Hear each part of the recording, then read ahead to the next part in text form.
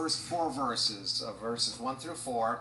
And to lead us into this, Jonah was told by God to go to Nineveh and call out against it, and he didn't do that. He went to a ship bound for Tarshish and trying to get away from the Lord, and a storm comes up, and everyone realizes God's angry at somebody here. Who is it? And Jonah says, "It's me, throw me overboard." And eventually they do, and a fish swallows Jonah, and then Jonah calls out to the Lord. That's in chapter 2.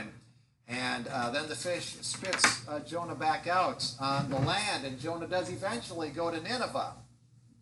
And that's where we were last week in this story. Jonah in Nineveh, and he calls out against it, and Nineveh repents.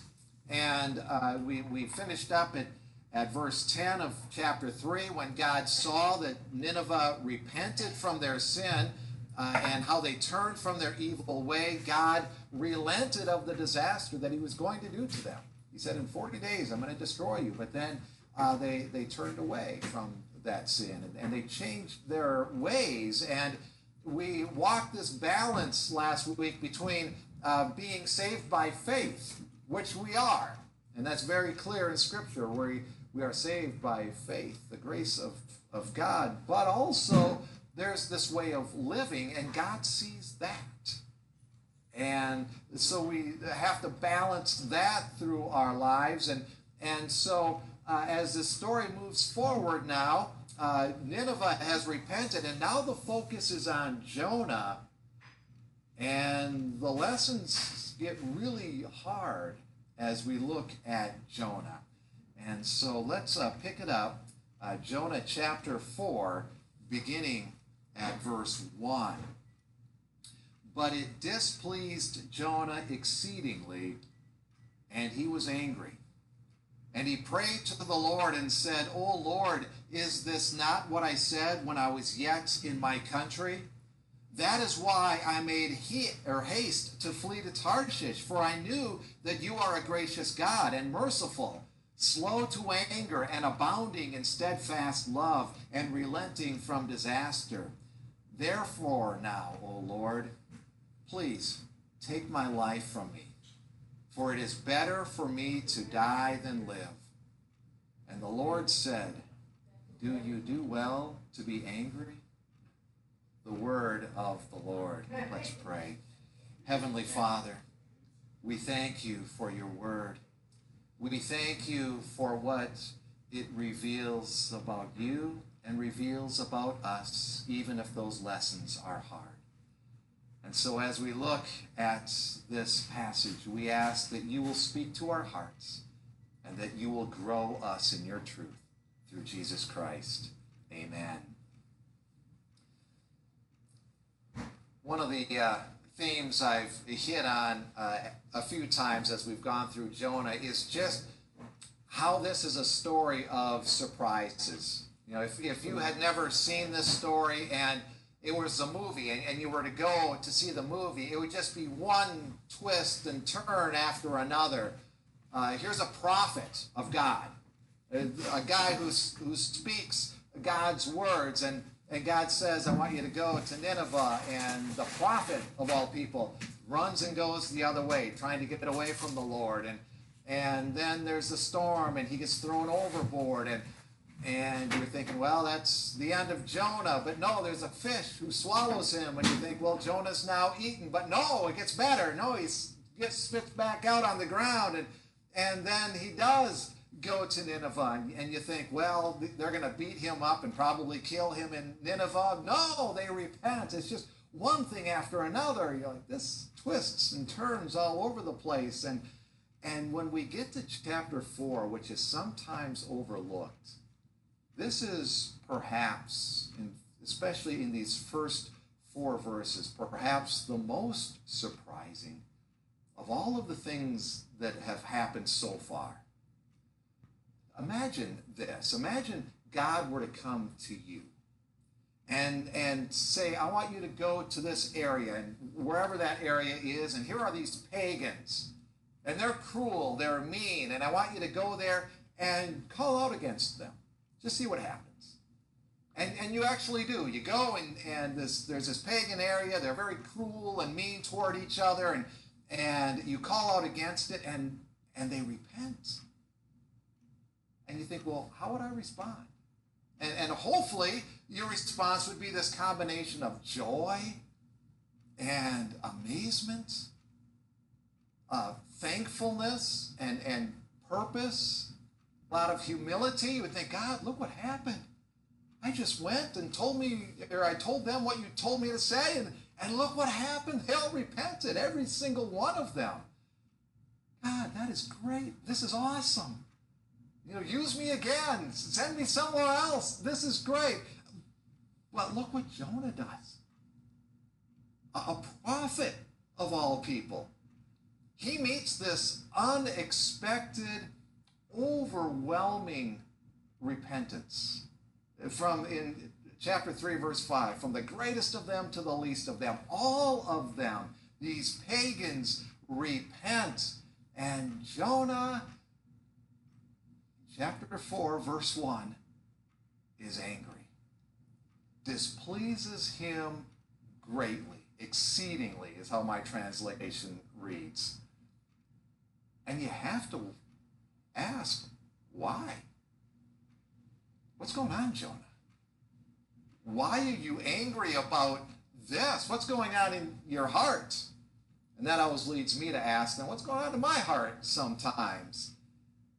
Why, Jonah? Why are you so upset? And there's a little theme that's been running through here. There's a Hebrew word, and it's ra'ah.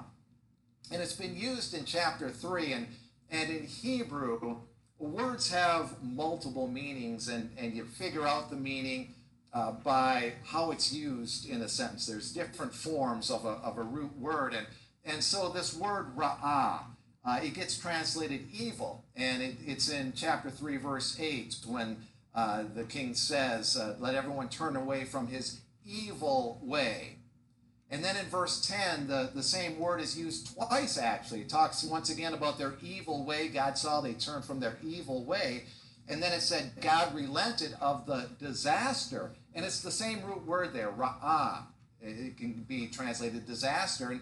And that word is actually used twice again in this first verse of chapter 4, when it displeased Jonah. It's his ra'ah, and it's actually said twice to show you just how displeased he really is. And then there's another Hebrew word in there, the gadol word, which means the bottom line here is Jonah is really, really, really displeased.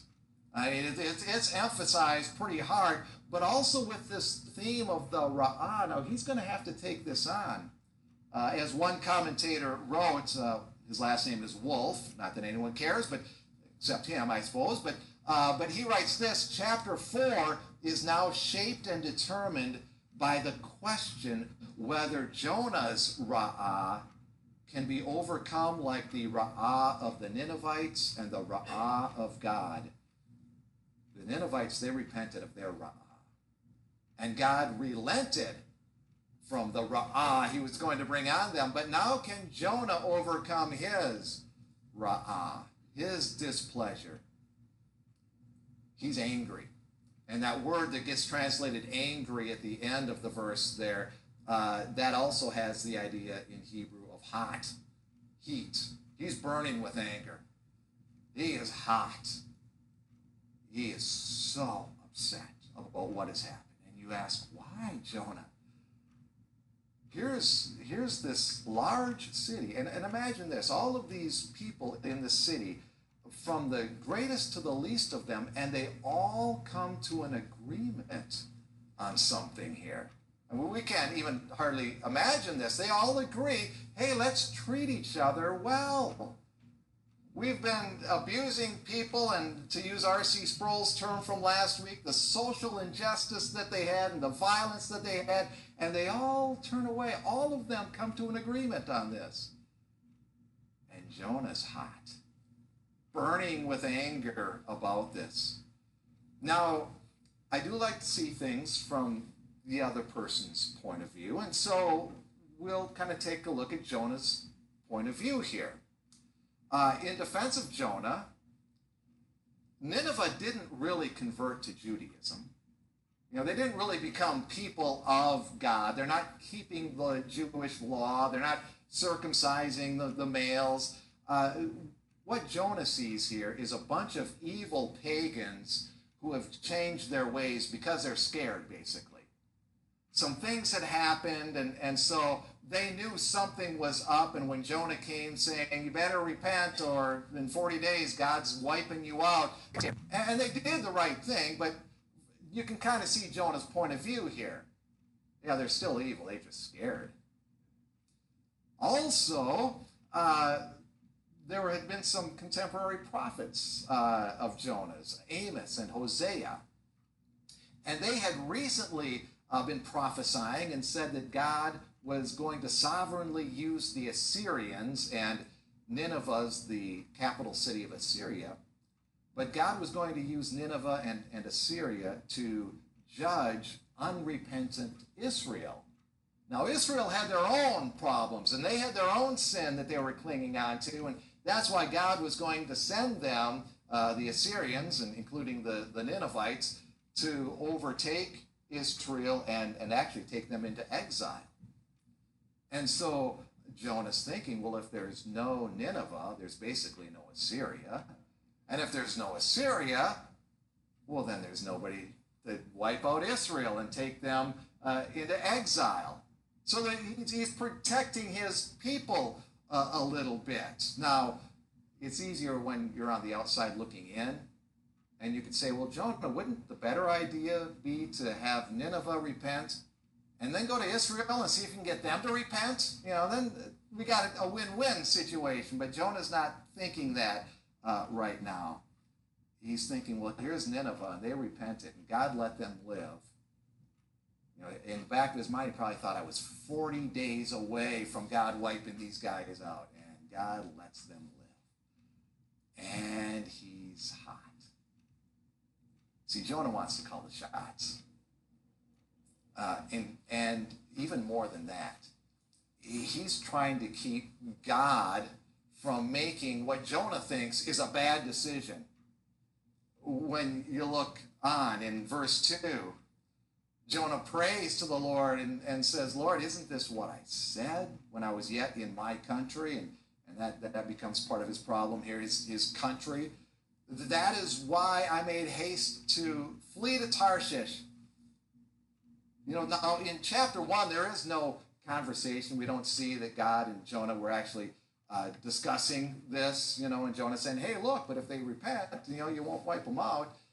So maybe this was an unrecorded conversation, or maybe just inner speech. Some translations, including the NET Bible, they translate this as Jonah saying, this is just what I thought would happen. Just what I thought would happen here. I go, I speak out against them, and they repent. And I've mentioned this a few times, leading into this, but once again, if this were the movie and you were seeing this for the first time, this is actually the first time that Jonah's shocking motivation comes out, really. Because what he's saying to God is basically this: I didn't want to give you the opportunity to relent. I didn't want to give you the chance to see their repentance so that you wouldn't destroy them. He's so angry about this. Still thinking if they didn't repent, then God would have had to judge them. And they are Israel's main enemy, and they are Israel's cruel enemy. And he was so close. And the NET Bible note, they list 3 reasons that Jonah is so angry that Nineveh is not destroyed. And the 3 reasons they list, and I'm just going to quote them as they're written. Number 1, as a loyal nationalist, he despised non-Israelites. And that comes out with Jonah. I love my people and my people only. And so that's one of his reasons. The second reason they list, number 2, he believed idolaters had forfeited any opportunity to be shown mercy. And again, you think, but Jonah, your people in Israel, they're sinning and they're unrepentant. He wants mercy for them, but these other people, no, they don't deserve it. Number 3, and this one I hinted at, if God destroyed Nineveh, the Assyrians would not be able to destroy Israel. And so Jonah's got all of this going through his head. All of this pride and this fear even, this self-righteousness. And then he tells God, continuing on in verse 2, I knew that you are a gracious God and merciful, slow to anger, and abounding in steadfast love, and relenting from disaster. And again, these are some words that are powerful and really show you where Jonah's heart is at and what he's doing. You might look at them and think, what's the big deal with these words? I mean, he's right. But Jonah is doing something here that we see almost everybody do. Non-religious people do this when they'll quote the Bible. Religious, and I use that very generally, a generally religious person does what Jonah's doing. And even the most devout Christian is in danger of doing what Jonah is doing right here when he's talking about God. He's misusing Scripture to justify himself. Because these words come from Exodus chapter 34, verse 6, where God is telling Israel, I am, and it's almost exactly the same, I am a gracious God, merciful, slow to anger, and abounding in steadfast love. And Jonah is misusing those words so that he can justify himself. And we are all in danger of doing that. That's the danger, knowing the Bible just well enough that we can misuse it whenever we want. And that's what Jonah is doing. You know, it's been said, if we feel more righteous as we read the Bible, we're misreading it. And those are very true words. I mean, you just think about what Paul writes to Timothy in 2 Timothy chapter 3. And just think about the words. Paul writes to Timothy, all Scripture, and we got to remember the all there, all Scripture is breathed out by God and profitable for teaching, reproof, correction, and training in righteousness, that we may be equipped to do the will of God. Not for puffing ourselves up and justifying ourselves. Once again, teaching, reproving, correcting, and training. When we read Scripture rightly, it humbles us. It corrects us. It does encourage us in God's love and His grace. It does tell us of God's sovereignty. It tells us that only He can save us. And Jonah knew this to a point. If you go back to chapter 2, and right at the end of verse 9, he ends his prayer, salvation belongs to the Lord. Jonah can say some of the right things, but then when we get here, he said, yeah, salvation belongs to the Lord, but not for these people, because I want to be in charge of these people. And they don't get it. And Jonah, rather than trusting God,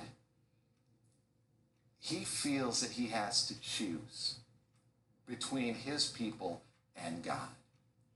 He's not taking all of Scripture, all of the things that God says about obedience, and all of the things how God says He will look out for Israel, and He will correct Israel, and He will take care of them. And King David's always going to have someone on the throne.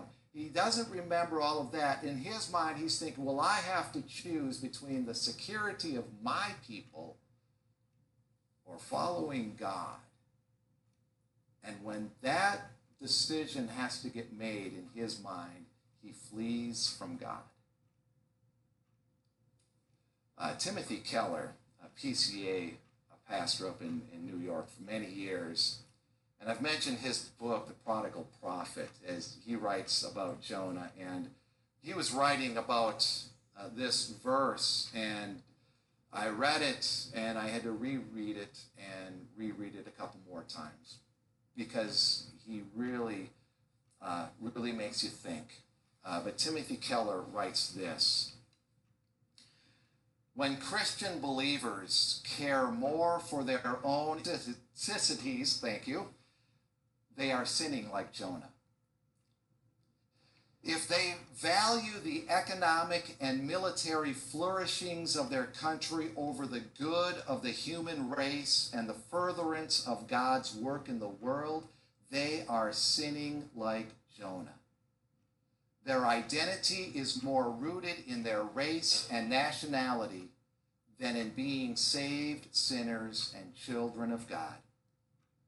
Jonah's rightful love for his country and people had become inordinate, too great, rivaling God. And when he had to make the choice, he ran from God. But when Jonah was humbled, and Nineveh repented, and God relented of the disaster he was going to do on them, Jonah was furious. How could you do this, God? How could you do this? And then in verse 3, therefore, Lord, just kill me. I'd be better off dead. Just kill me. Here's a prophet, and he's had one of the greatest mass repentances of all time, maybe in the history of humankind. And you would like to hear from Jonah, Lord, this is a great start. How do we make this stick? How do we bring them the rest of the way? They've repented. Now we've got them. Let's bring them all the way, Lord. We would like to hear that, but we don't. He's just angry. He didn't get his way. His interests, he feels, are not being protected. God's will is being done, not his. And so he says, you know what? Just kill me. Just kill me, Lord. If you're going to have your way and I don't get mine, just kill me. I mean, think about what Jonah is praying here. Because when we get to his heart, what we see is something mattered more than God. God isn't his greatest joy. God's purpose isn't really what Jonah is after. There's something else that's greater in his heart. He's not getting it. He would just rather die. And then the Lord asks him in verse 4, do you do well to be angry?